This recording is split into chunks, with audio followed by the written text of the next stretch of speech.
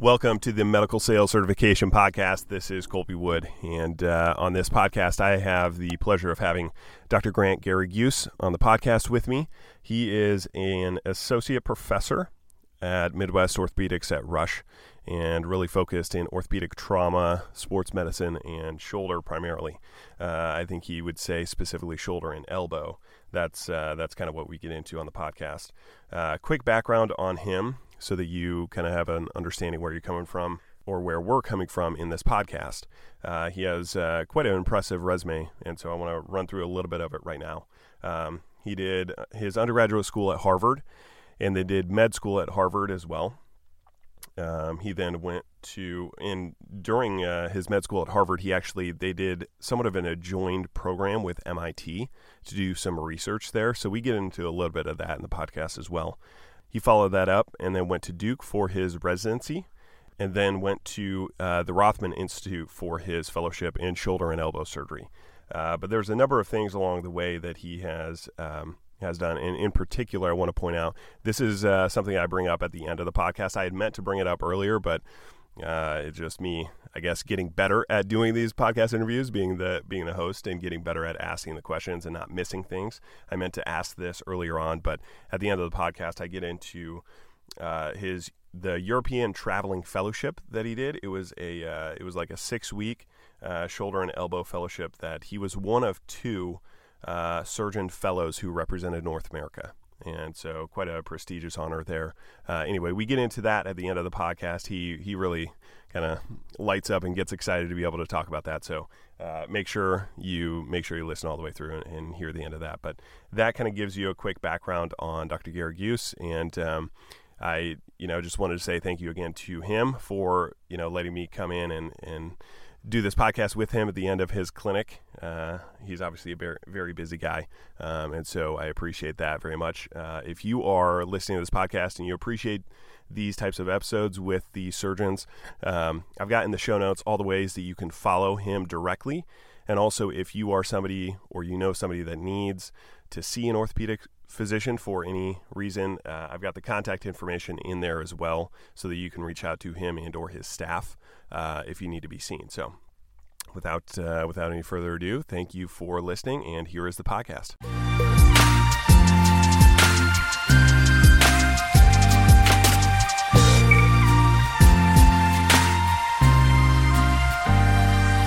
Well, first of all, Dr. Garrigues, thank you for jumping on the podcast with me. It's fun to be here. You have a lot of things that you could spend your time doing, so I appreciate you doing this with me. It's my pleasure. Thanks for having me. Yeah.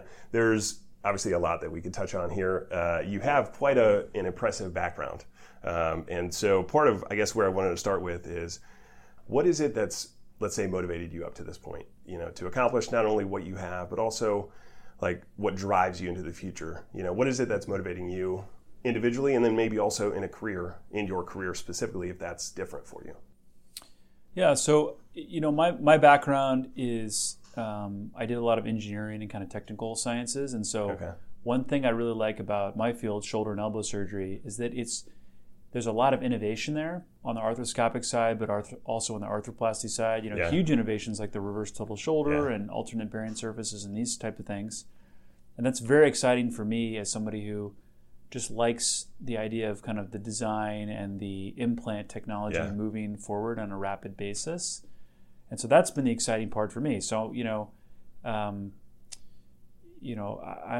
over 10 years since my fellowship, and I've seen a lot of things happen even in that relatively short span of time. Yeah.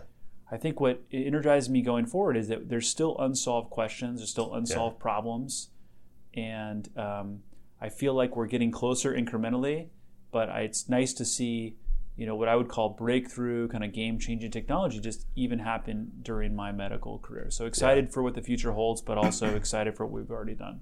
Good. I'll probably touch on some questions related to that in the future of medicine a little later, but I figured we'd start with your background a little bit. I know you ended up at Harvard for your undergrad. Where did you grow up, and how did you then end up at Harvard?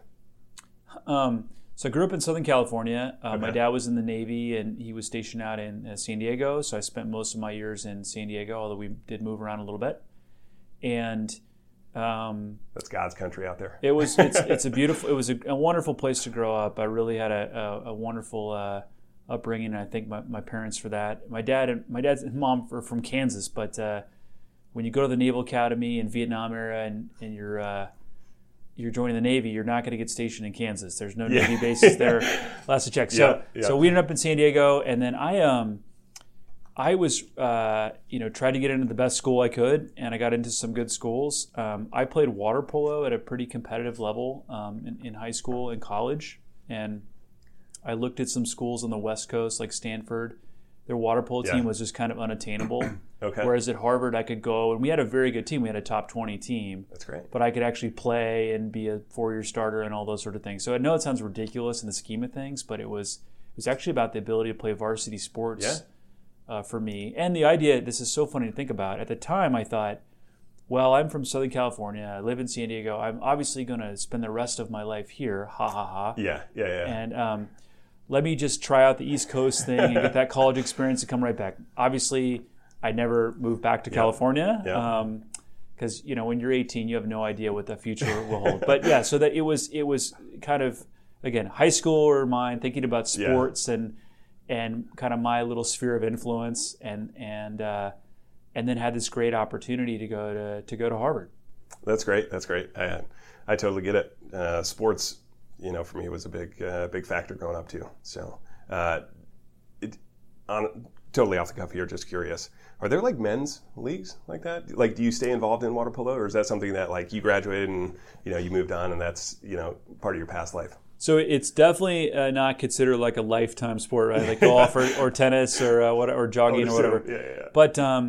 But yeah, it's funny. It's one of these sports where it's really big in like Southern California and Eastern Europe. Like we had some guys on our team, like this Hungarian guy who was fantastic, and then everybody else was from California. It was just such a weird scenario. But there was not a lot of water polo when I was in North Carolina. There were some club teams and played with a few times. But since moving back to Chicago and being in a larger city, a city like this has every kind of opportunity. So little shout out to Fenwick High School. So Coach Perry was nice enough to invite me over to give kind of a little talk to his players about getting into med school and kind of my career, to kind of motivate them to study hard and everything. And he invited me to practice, and I had not played in 15 years.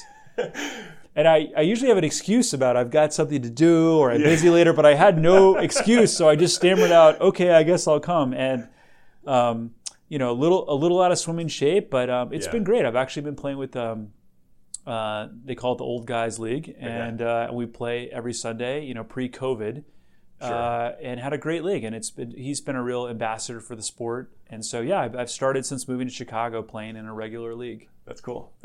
We were, for those of you listening, prior to the podcast starting, we were talking about podcasts and kind of like the niche podcasts that exist that you can find on any specific subject. There's so many things like that. Like I got into cycling. Like you just find these communities that aren't like cycling, I guess, is maybe a little bit more overt, and you see that more. But you can find communities like that, and there's so many niche like interests and past experiences that you had that you can find people that have the same interest, same background that you spend time with, that you probably otherwise would never come across them. It's the beauty of technology. I mean, the world is connected in ways, and you really realize that we're all just one big family here. Yeah. So going to Harvard, when did you actually identify I want to be in medicine? Is that something you knew prior to going there, or is that something that you figured out like in college, or at what point did you identify, I want to go into medicine? So I actually remember it pretty clearly. So I thought I wanted to be a PhD, like a bench science researcher. So in San Diego, there was a big biotech industry, and a lot of those guys worked at like Scripps, UCSD, Salk Institute, and they would go down and surf in the same place I surfed in La Jolla. And so I'd see these guys, they're surfing just like I loved back then, and then they're doing the research. I'm thinking, this is what I want to do. I love science. These guys seem to have a great life, and girls. And so I thought I was going to be a PhD. I did biochemistry and some engineering, and then I worked in an engineering lab. And the lab we did, I was very interested in neuroscience. We did little recording from rat brains, put these little electrodes in rats and had them run around this maze, and really, really cool stuff, really fantastic stuff.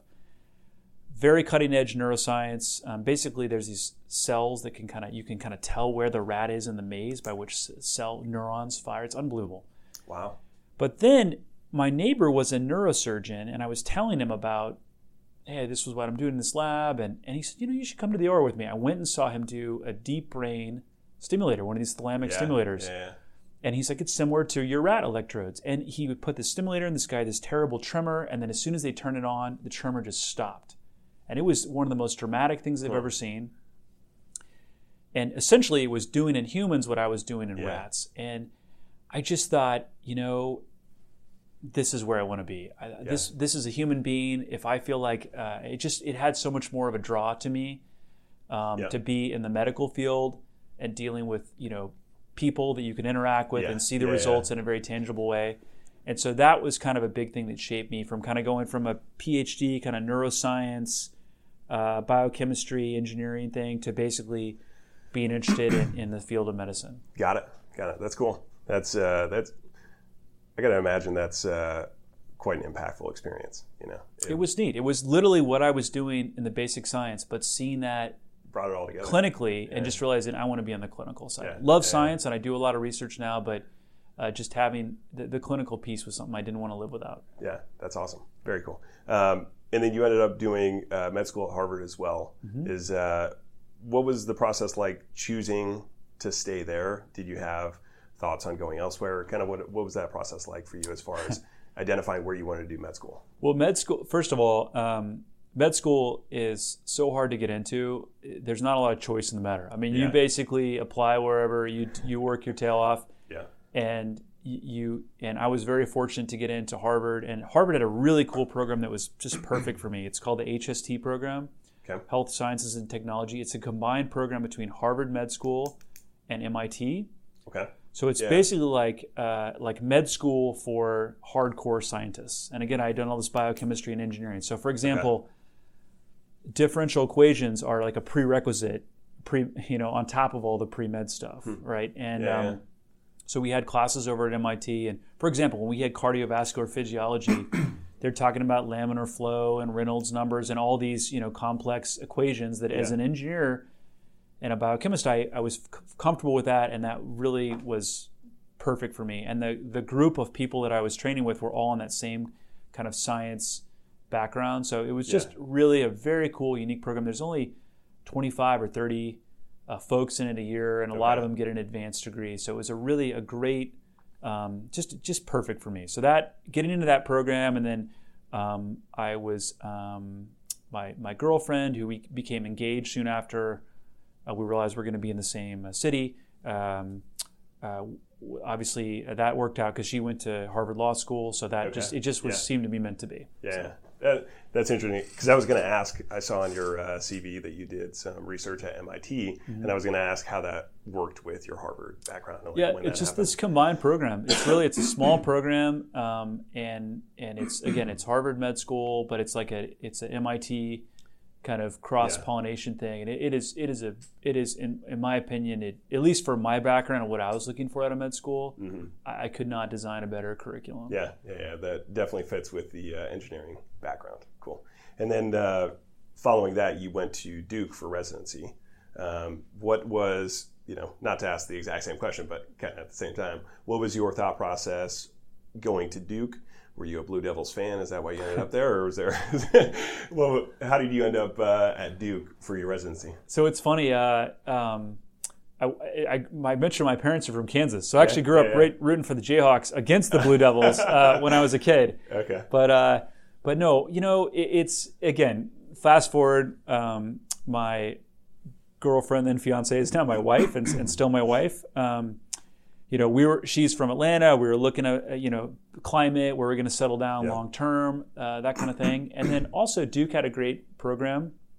They really had a mix of the academic, but then also a really strong clinical group there. Again, so many other great programs, but that one I went down there, interviewed, did an away rotation there, and it seemed like a perfect fit. It did also help that there was some March Madness, some epic games going on against Maryland at the time, and you see the student body and kind of that whole scene was very cool to be part of that. So So yeah, again, it's just like the med school. You go to you pick what they're all so good, and you just want to get into one and then make the most of that opportunity. Yeah, yeah. And I was fortunate that I had done well in med school and had some choice in the matter, and fortunate that Duke felt the same way about me. Yeah.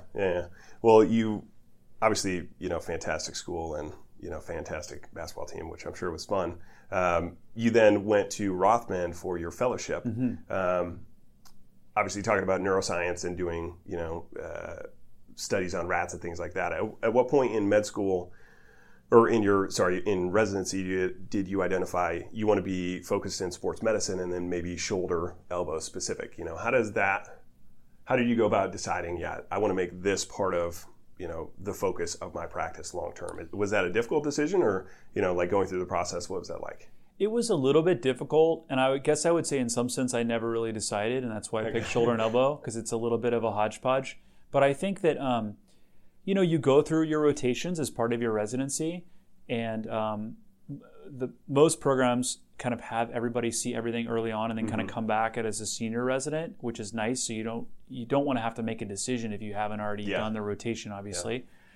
But I had seen all the different rotations, and it's funny, I hadn't really seen a lot of shoulders. So there was a shoulder surgeon at Duke, actually two of them, Larry Higgins and Carl Basmania, who left kind of about the time I got there, and then Carl Basmania soon after. Larry Higgins went to Harvard kind of right as I came in. So I didn't see a lot of actual shoulder arthroplasty. Yeah. In fact, I'd never seen a reverse total shoulder arthroplasty after I graduated. And really? And then I'd never seen an anatomic total shoulder. I'd only seen hemiarthroplasties. Really? Which is amazing. And chose, but something about the shoulder anatomy, reading about it, learning about it, being excited about it. And then the sports medicine, the arthroscopy side, that was immediately interesting to me. Yeah. So I thought about doing hand surgery because I liked the kind of nerve stuff and tendon transfers, and I really was very, very interested in frankly, the technical expertise that a lot of hand surgeons have, and I'd done a little microsurgery in the lab. Yeah. And then trauma, I liked the broken bones, arthroplasty, and then arthroscopy. And I thought, I can do all of this in the shoulder, and because it's a growing field, there's a lot of opportunities for design and implant innovation. It just seemed like a good fit. And it was something that I didn't get a lot of in my residency. So a great way to kind of go to a great place like Rothman and get all those skills. Yeah. Well, it's certainly, now that I learn a little bit more about your background and interests, it seems like it fits with your kind of engineering mind of, because there's so much product design innovation that's happening in the shoulder and has happened over the past, 10 plus years, I would say. That seems like it fits well. That's exciting for me. It's again, it's like I want to be somewhere where there's still work to be done. And obviously there's work to be done in everything, but I feel like shoulder's an area that if you look over the last, say, 20 years since I've been in, med school and beyond, a lot of happening. Why would you say that is? Is that simply, obviously arthroscopy, generally speaking, I worked with a number of surgeons who, did big time fellowships, like Andrews Institute, for example. There's a doctor I'm thinking of right now that he's a sports med surgeon that does arthroscopic shoulder surgery all the time now, but in his fellowship he didn't do a single arthroscopic shoulder. It's like a relatively new part of the treatment algorithm, not doing open shoulders, open rotator cuff. Now we can do an arthroscopic one.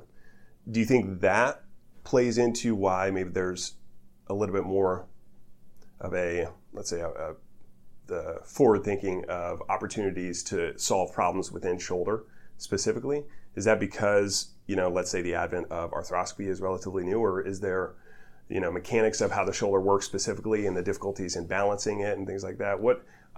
I think it's a lot of factors at once, right? So you have technology, you have things like the arthroscope, right? The fiber optic camera that made it all happen. Yeah. You have things like all of the implants had to be designed, right? So the early anchors were drilling these transglenoid stuff. And, as the anchor technology and the instrumentation has improved, then people are kind of starting to think outside the box, do things that are a little bit different, and just keeps rolling.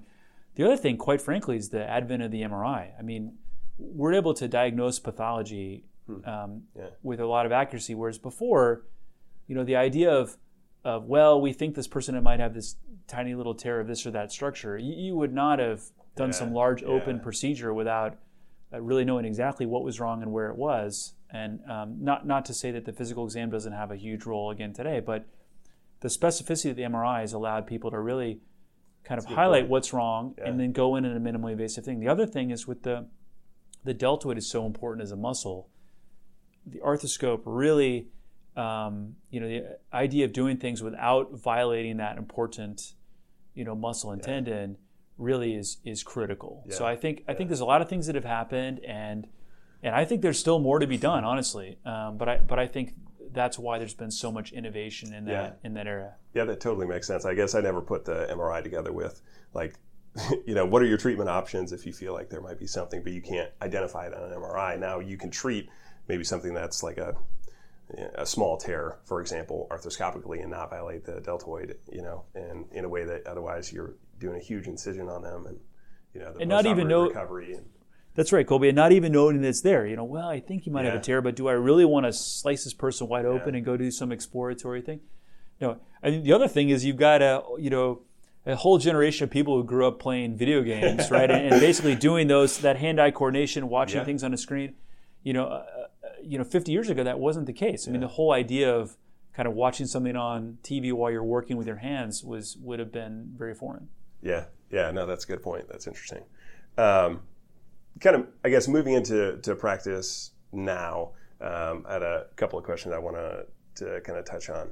A lot of people that think about becoming a surgeon they're at some level consciously or subconsciously recognizing that they're giving up a significant amount of their time to be able to do that. Their 20s and their 30s. You're probably going to become an attending surgeon at some point, early, mid 30s at the soonest, depending on obviously training, how many fellowships do you do, whatever. Talk to me about the sacrifice that you had to make in, did it cross your mind, or is it something that I knew I wanted to be a surgeon from the very beginning and that's just part of the deal? The sacrifice that surgeons make is pretty significant. That's a great question, and it's this is really good, I guess, for all the if any med students or residents are out there. The bottom line is it's incredibly hard. It is incredibly hard. I did it before the work hours came in, and then kind of as they were starting to be instituted. But even now with the work hour stuff, residents work incredibly hard, and then you still work hard once you're into your career. Yeah. I mean, it is a very hard field. I felt like I had kind of the hand-eye coordination and kind of the science, interest and acumen. That it just felt like this is what I am put on this earth to do, as ridiculous as that sounds. And yes, it's hard, but I mean, my grandparents were farmers in central Kansas, and this is not any harder than them. I don't work any longer hours than they do. There are a lot of people. I mean, I'm a surgeon. I make a great living. I love what I do. There are many people who work as hard or as harder than me, and I try to have that perspective of, maybe I work a little harder than some people in certain, white-collar industries, but I'm a manual laborer, right? I work with my hands, and that's what it comes down to, and I'm okay with that. I think the most important thing is that you have to work as hard as you can in all of your training, and the reason is, if I could just do a quick aside here, Colby, I think so many people now do fellowships. Yep. Fellowships are great, but when I started, fellowships were frequent, but not everyone did them. And now that as groups have gotten larger and more people are hospital employed, they want everyone to be fellowship trained, essentially. So now people are doing 2 and even 3 fellowships. That's fine. The problem with that, though, is that there's become a mindset among some. I mean, the residents are great, but you can't fall into the trap of, hey, I don't have to learn, shoulder or hip and knee if I'm going to go into spine. I'm going to learn everything I want in my fellowship. And so this is just, right? Or I don't have to learn hand if I'm going into sports. You fall into this trap of you basically spend 5 years of your life not, just kind of floating by you got to make the most of that. So I guess my point is those times where it's long hours, that's an unbelievable, unmatched learning experience. And I try not to think of it as work. Try to think of it as this is it. This is the training I'm going to get to power me for the rest of my career, and I better make the most of this. You got to enjoy the journey, I guess, to some extent. Yeah. Well, we may end up just cutting this question, but at least what also comes to mind for me is that there are some surgeons that, I've got relationships with that they may have done a specific fellowship, a knee-focused fellowship, let's say. But when they get into their practice, there might be plenty of surgeon peers that are, elderly in the practice who get a lot of those patients anyway. And so they may have trained specific on knee, let's say, but they might have to take a lot of hip cases or, do some trauma, do some foot and ankle cases, do some hand and wrist cases. So, at some level, have you seen that where, it's great to become a specialist in this one thing, but there's no guarantee that the practice you're going to walk into day one you're just going to have those patients coming through your door. You're going to have to see a broad spectrum. I don't know. What are your thoughts? Absolutely. Like you want to have a goal of what you want your practice to eventually be, but you don't want to walk into a practice day one and say, hey, I just graduated from fellowship. I only do, healthy, insured people with labral tears that have no bone loss. I mean, that's great. Sure. We get in line. We all do that too. Right. You need to be able to add value. And the adding value is by doing something that's either very, very complex or maybe not as savory to the other partners, right? Something that they don't want to do for whatever reason. Sure. And so, for me, coming in, so I worked at Duke for 10 years after fellowship. Yeah. And when I was at Duke, we had a lot of great sports surgeons there. But I brought some unique things as far as the revision arthroplasty, as far as treatment of shoulder girdle, proximal humerus, scapula, fractures, etc. Yeah. That the other folks in the practice were more comfortable in different niches. So you need to be able to bring something to the table. And the broader your skill set is, the more options you can have. Because if I went to them and they already had someone that did those things, well, then I'd say, well, okay, I also do elbow. Okay, great. Then we want your elbow stuff. So you want to have numerous kind of buttons to push, levers to pull, because you don't know what the practice will be. Yeah. And the practice may change during your career, right? So my practice was very heavy. It was a lot of arthroplasty and fracture when I was at Duke. I'm still doing a lot of those, but I'm doing a lot of instability because I've started doing arthroscopic Latarjet and some minimally invasive instability things where I can add some value with that here at Rush. So again, you need to be flexible, and the more breadth your skill set is, the better. Yeah, totally makes sense. One more question, I guess, on the fellowship, and I did one of these with one of your surgeon partners here, and his answer was interesting to me. I guess I hadn't thought about it that way. What in your fellowship and moving then into practice, what is it that you feel like was maybe the most or the couple most important and impactful things from doing a fellowship that you were able to bring into your practice? And I guess my intuition as an outsider was, well, a lot of it is like the skill sets, like the fine motor control, understanding how to do those procedures. Okay, you've got a, B2 clinoid, how am I going to treat this patient or whatnot? But my understanding now is there's a lot that's the treatment algorithm. What does each patient need? Might be as important, if not more important, than actually learning the skill set of doing a procedure.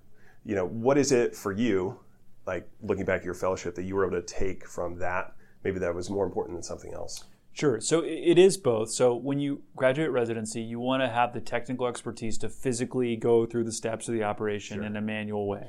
And you have to learn that. But that part you learn in a couple months. I mean, that's the easy part. It's the lifelong learning is the algorithms, but nobody ever fits exactly to the algorithm. Sure. So kind of what are the nuances? How do you read? What about this? Because there's a lot of times where there's two operations and you know how to do both operations, but what's the right one for that patient? Yeah, totally. And also, another thing you learn is, people say you learn how to operate, and then you learn when not to operate. Yeah. How to operate, when to operate, and then when not to operate. So there are definitely people that as I've gone on my career, I say, listen, I can say with authority, I have done a lot of challenging cases, and I feel confident that I can do this operation successfully, but even with that, you're still not going to be happy with the result. And it's kind of empowering to be able to have that, experience to step back to and say, and then look the patient in the eye and basically, tell them, hey, you're going to be happy at the end of the day or not. So it's all of the above. Your confidence in being able to communicate that to the patient, at some level, that's going to make a difference in their outcome, in their confidence as you being their surgeon. Absolutely. And again, we're in the business of fixing people. So, we don't like to say, hey, this can't be fixed. But, Sure. And every now and then I'll tell someone, though, listen, I can do this operation. I just think at the end of the day with all that, you're not going to necessarily be happy. And then, we talk to the patients about it and they make an informed decision. But yeah. It's all those things. It's the nuances, the art of medicine about kind of how to read the patient, what they're looking for, what their goals are.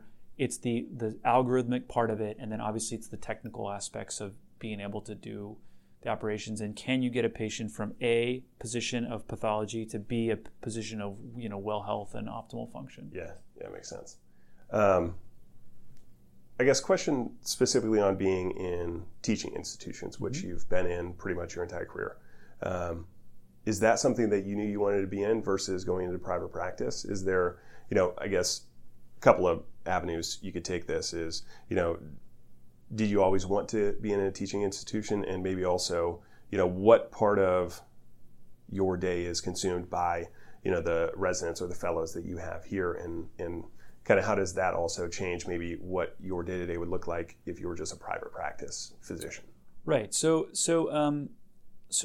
I think it's always, I've always been in those institutions because of my interest in research and teaching. That's always been the ideal fit. That's where you're going to do it. Yeah. I will say that's changing over time, as the bureaucracy at these large academic institutions gets more, Byzantine, and they have the same kind of number bottom line things that make them driven by case volume, just like every private practice person. And as the private practice groups get bigger and bigger, more and more specialized, frankly, private practice groups are doing fantastic research. We here at Rush, we're at Midwest Orthopedics at Rush, so we're a private-imic kind of hybrid thing. But I see the distinction between the two blurring a lot. The academic practices are becoming more private practice-y, and the private practice ones, they have fellows, they're doing research. I mean, many of them have like basic science labs. I mean, it really is becoming more and more similar. But be that as it may, the obvious choice for me was an academic or at least private-imic model early on.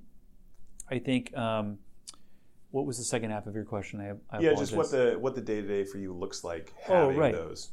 Yes. So, I'm an associate professor of orthopedic surgery at Rush Medical College, right? So a lot of people think I must give a lot of lectures, and we do, right? Yeah. But a lot of it is on-the-job training. It's kind of the apprentice model where a resident or fellow is with us, kind of shoulder to shoulder in clinic in the OR, and they're with us. We're asking questions here and there. We do give lectures from time to time, but a lot of it is teaching with the patient, teaching at the bedside, teaching in surgery, that sort of thing. So that's where the teaching happens, and that's great. The residents and fellows are always pushing us.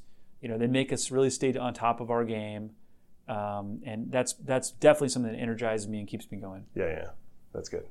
I touched on this earlier, but looking ahead there's obviously our world is kind of crazy right now, but as you see the trajectory of medicine, in that changing or maybe not changing, I'm sure it's going to change. That's probably a bad way to say it. I'm sure it's going to be changing somehow, some way.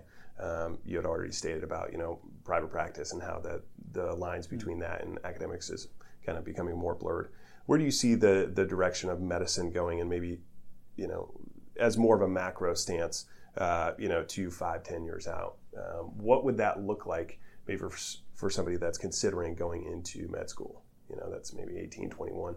What do you think it looks similar to your path, or do you see it kind of diverging to something, maybe completely different than what we're sitting here talking about right now? So I think there's a lot in that question. I think that it's kind of a big question. No, but it's a great question. So I think that the trend in the last few years has been groups are getting bigger and bigger and bigger, right? And this is based on the economics of the insurance companies, basically the ability to negotiate contracts. There's safety in numbers. If you're a 2-man private practice, you have no hope. You're going to take what they give you as far as the contracts, because the insurance companies hold all the cards.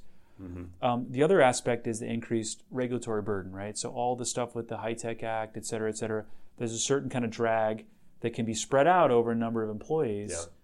So there's definitely like a synergy to have a larger group. So all that has led to larger groups.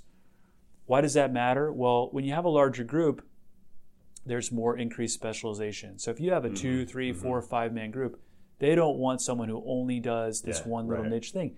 If you've got a group where there's 30, 40 docs, they can have a pediatric sports medicine specialist, right? And that's a fantastic niche, right?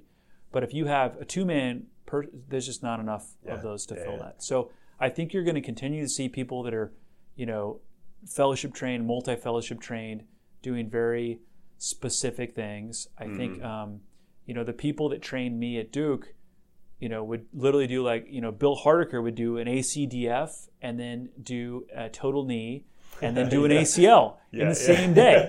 And rest in peace, Dr. Hardiker has passed away. But it's a dying breed, and it's sad because I think that we're going to lose something when we lose those people with that broad skill set. So again, try to keep your skill set broad, but I do think the trend is inevitable towards specialization. Yeah, kind of in the polymath realm. At some level, we need people that have a level of expertise in a lot of areas to kind of. It's hard to even put your finger on exactly what would be lost by it, but there's definitely some value in that. I feel like there's instruments that you use sometimes, and like I use a vascular surgery clamp to pass around the coracoid, right? And that's something I remembered from vaguely from some vascular surgery thing, and I saw some people do different things that are that they know from different aspects of their training. There's different techniques. For example, the hip and knee stuff, shoulder arthroplasty, a lot of that is very analogous. So there's definitely some cross-pollination, and we'll lose something, but the fields are becoming more specialized, and it's somewhat inevitable. Yeah, that makes sense.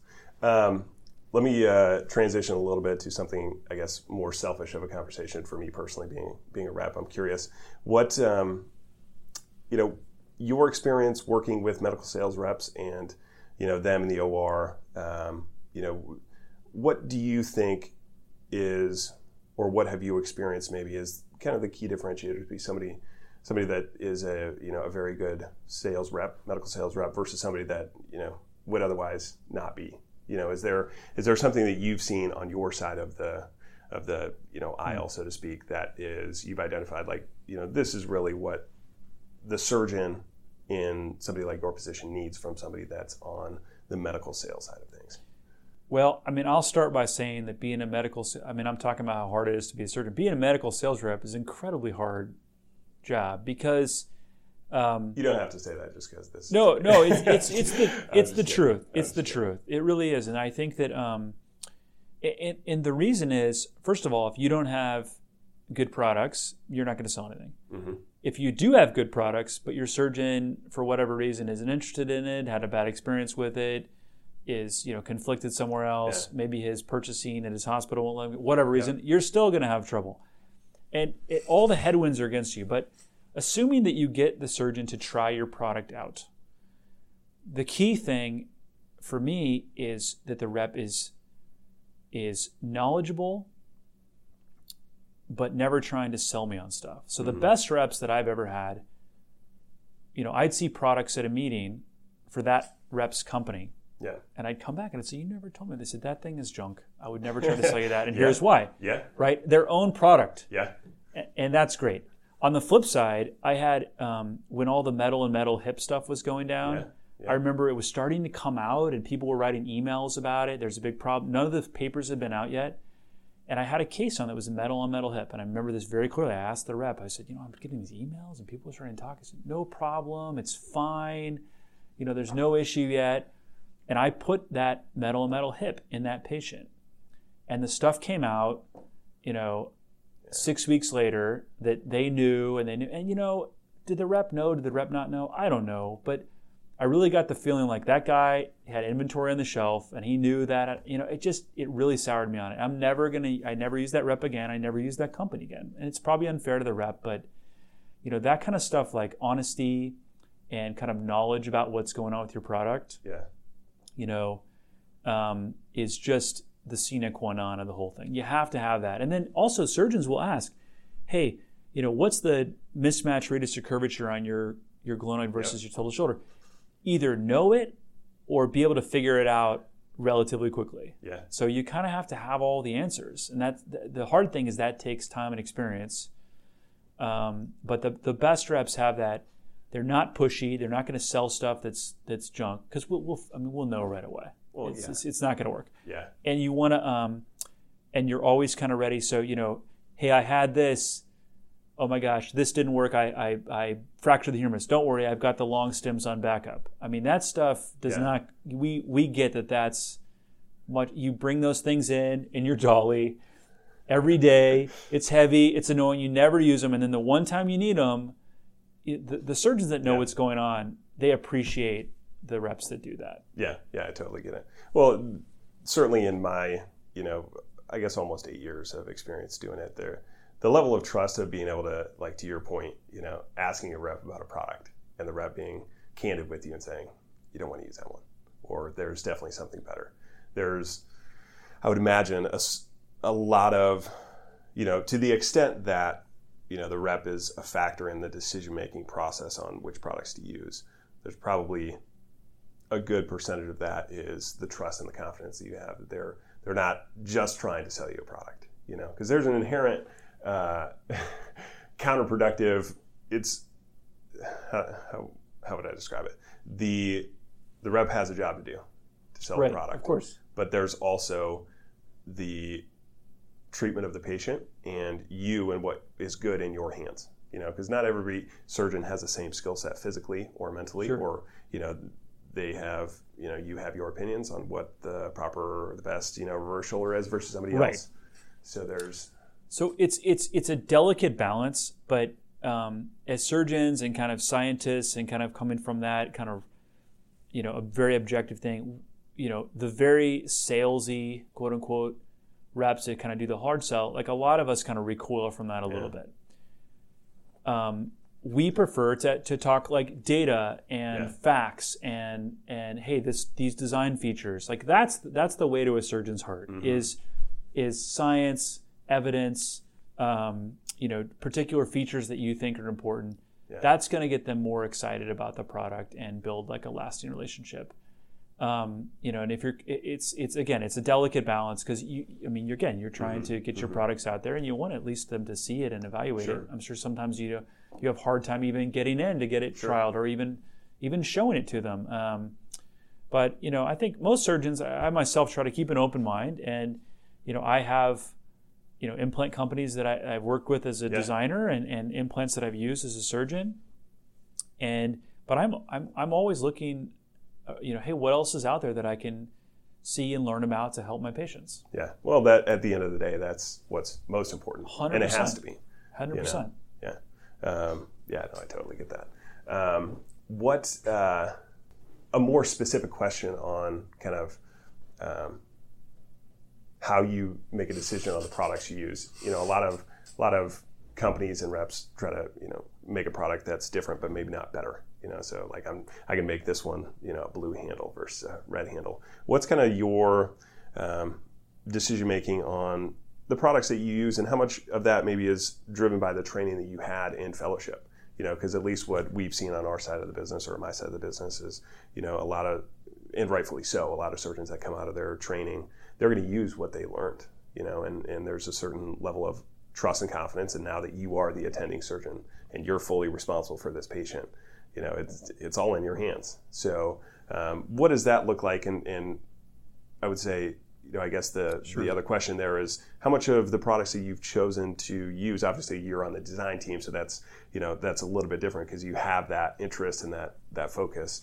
How much of that has changed over your career as far as you started using one and then went to something else, or how do you think about that? So I don't want to give the impression that it's what a surgeon uses is all about data and science, right? Because at the end of the day, it's what they think works best in their hands. Mm-hmm. And some of that is informed by the science. Some of that is informed by their own personal experience, or the experience they've had in their fellowship. So definitely that's a big part of it. It's also kind of, there's kind of a, especially in shoulder and elbow, we're a relatively tight-knit community. So a lot of us, hey, have you tried this new anchor or that new implant? Hey, what'd you think? Or we share cases. Hey, this is a type C glenoid. What would you use for this? Oh, I'd use I'd use a Perform Plus Augment from Right Medical Tornado, or no, I'd use an Shoulder Innovations like NSAID Colloid, right? So we have those debates about cases where the rep's not even involved, doesn't even know the conversation's going on, but the different surgeons that have used it and have different opinions are kind of sharing their pros and cons, and we're kind of debating it. And that's really effective because they don't necessarily have they don't have any skin on the game, so to speak. And we're just literally having a debate about it and what works best in their experience. So I think those things are important. Have I changed what I use? For sure. I mean, a lot of the stuff, the good advice is when you leave fellowship, don't change anything. Do it exactly the same for a year. Right. Don't try to reinvent the wheel. Come out and do it exactly the way your fellowship team did it. Now, at my fellowship at Rothman, it's a very large fellowship, a number of absolutely fantastic attendings, and so we're seeing DePuy implants. He was using them with Jerry Williams. We were seeing Integra with Matt Ramsey. We were seeing Tournier with Mark Lazarus. We're seeing on and on. Charlie Getz, John Finland, et cetera, et cetera. So we're seeing all this stuff from different vendors. So that one was kind of okay, which one do I choose? Yeah, you get exposed to a lot there. But you kind of pick one, and then you sort of stick with that. Yeah. And then you start to realize, okay, this is what works in my hands. This is what I like and don't like. Okay, now I see why the other fellowship attending did it this way. Mm-hmm. And then you start tinkering. And so over time, I've changed. Especially shoulder changing so much. A lot of the implants I'm using now, weren't even on the market when I was in fellowship. I'm over 10 years into this, and the field moves so rapidly. Yeah, you're talking about not doing even a primary shoulder, and that I'm sure that was part of, obviously, just the surgeons potentially you were working with. Obviously, there were primary shoulders back then, but that was because that was a time at Duke where they had 2 shoulder surgeons leave, and then. But the great part is that was a wonderful opportunity for me to come back and be the attending shoulder surgeon there. Right. So it was kind of a double-edged sword, and I wouldn't trade it for the world. It worked out great. But yeah, so I think things change. I was using very much the Grammont for the shoulder nerds out there. I was using very much the Grammont style medialized center rotation, and then I went and saw Pascal Bourleau, did the bio RSA kind of early on. When I went to visit him in Nice, and then I started thinking a little bit more lateralized, and now I use the DJO implant with the lateralized sphere for a lot of things.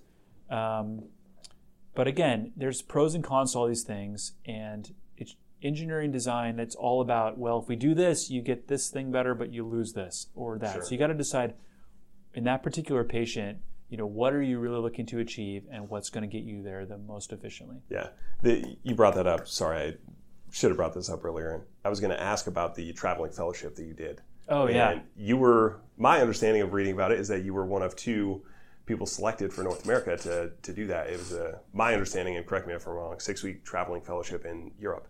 I hope you have enough recording time on here because I could go on about this. Check the.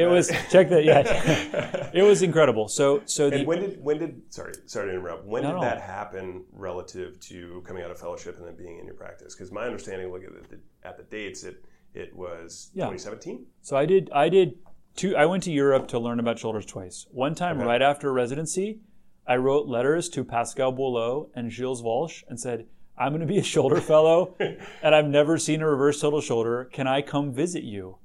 And they were so gracious. That's great. And Gilles and Pascal, I went to Lyon and Nice, France, and I was a resident. And that very short period of time when you're kind of should be decompressing from residency and getting ready for fellowship, that's kind of not my style, as you may have gathered. So I was like, I'm still going to learn about shoulders, and I'm still going to keep being in the OR. I don't want any breaks, and it was incredible. I printed out the abstract of everything they'd ever written. I read it on the plane right over.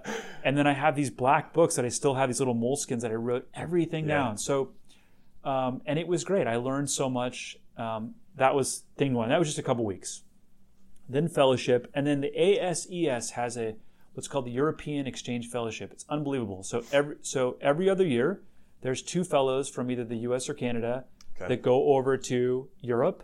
And then the alternating years, the CESEC, which is the European Shoulder and Elbow Society, sends 2 fellows over this way. And you've got to do it. The last year you can do it is your 7th year of practice. So So they want people. So typically they don't give it to people that are right out of fellowship. Yeah. You're kind of 5, 6, 7 years into practice because they want someone that knows what they're doing, has their own experience, but also and can share that with the Europeans. But also, is at a point where they can know what they don't know, and absolutely. Yeah. So all the little nuances. I mean, at that point, you don't need to be scrubbed in. I know I've done so many shoulders. I was doing a couple hundred a year for 7 years at that point. So I can see little nuances and just spot just by watching. So you basically go to different sites in Europe, and I mean, I was in Italy with Alex Castagna. I was in Annecy, France with Laurent Lafosse. We were at the Berlin. We were in Berlin at the CESIC meeting. Yeah. Marcus Scheibel was there. Christian Gerber in Zurich. I mean, I don't want to leave anybody out. Like Ofer Levy in England, and I mean, on and on. Emilio Calvo in Spain. I'm sure I'm going to leave somebody out here. We can give them some shout-outs in the shout-outs in the notes. But it was an incredible trip. My co-fellow Anshu Singh did the Harvard fellowship, and we became fast friends. And it's great. You just go from site to site. You have a little conference. You spend the day with them, and then you have just a fantastic dinner and kind of a little cultural experience in the evening. And then then the next morning you go to the next site, and you do it over 6 weeks. I think they've shortened it to 4 weeks just to make it easier to fit in. But it's between the CESIC meeting and the ASES meeting. So you go to the two meetings, the European one and the American one. It's extreme exhaustion. You're traveling all the time, and you're getting up early for these ORs, and then you're staying up late. You don't want to miss out. It's like, when are you going to be in like St. Gallen, Switzerland with Berhard Jost, right? And it's just this is unbelievable experience. So great experience. Learned so much about shoulders. Saw so many different things. I mean, how different things were done. Right. It was unbelievable. Yeah, that's awesome. What was the process like for you to be Before you go on, another good one, Leonard Funk, who has the Shoulder Doc website, which is a great website, shoulderdocs.co.uk. Okay. I mean, again, unbelievable. When I'm riding around in his totally restored GTO, muscle car, really? through the English countryside. And then the next morning, seeing him do just a masterful SCR. I mean, so anyway, it's a once in a lifetime experience. It was a little depressing at the end of it, thinking I'm not sure if I'm going to do anything this cool in my life again. Anyway, well, that would have been maybe you'll end up there at some point. It was fun, and the aspect was changing countries every couple of days. Yeah. I mean, my passport got some serious stamps on it then. Yeah. No kidding. What I was going to ask is how does the selection process work for identifying who are the people that are going to go there? I mean, at least from the outside, it sounds like, one of two people that get selected every 2 years. That's, this may be a softball question. I'm not trying to just toot your horn, but what does that process look like to be selected to do that? So it's like, like you might expect. So you have letters of rec from people that have worked with you. You have an application and a CV, and I don't think there's an interview. In fact, there's not an interview, but you send it all in, and then they pick the two people they want to represent the U.S. Yeah. Really cool thing is the European fellows, when I was at Duke, also picked Duke as one of the sites, which they had never picked before. For the European fellows to come and visit. Yeah. So they came and visited Duke, and so it was neat to be not only one of the fellows, but also one of the sites. Great. And obviously here at Rushworth site, the fellows, we gave them a great experience. We took them to a demolition derby. We went golfing, great golfing in North Carolina, and we had a bunch of barbecue, and they were like these two guys from from Belgium and Netherlands, Van Tongel and Charco Van Alta. They loved it. So it was a great time, and it's a great time to meet and forge lifelong relationships with across the pond, so to speak. Oh yeah, I'm sure.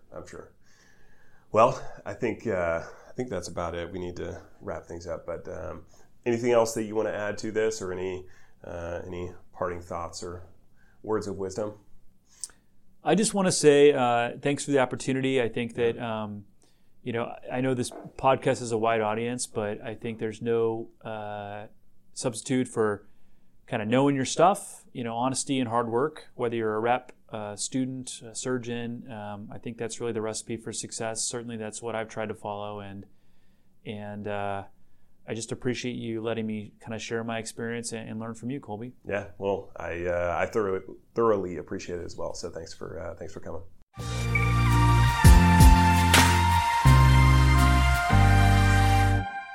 Thank you for listening to this episode of the Medical Sales Certification Podcast. And as you know, we give all of our content and training away for free, so it would really mean a lot to me if you could subscribe to this podcast and leave us a review. And if you thought that this episode in particular was helpful, consider sending it to somebody you know who you think could benefit as well. Thanks again, and we will see you on the next episode.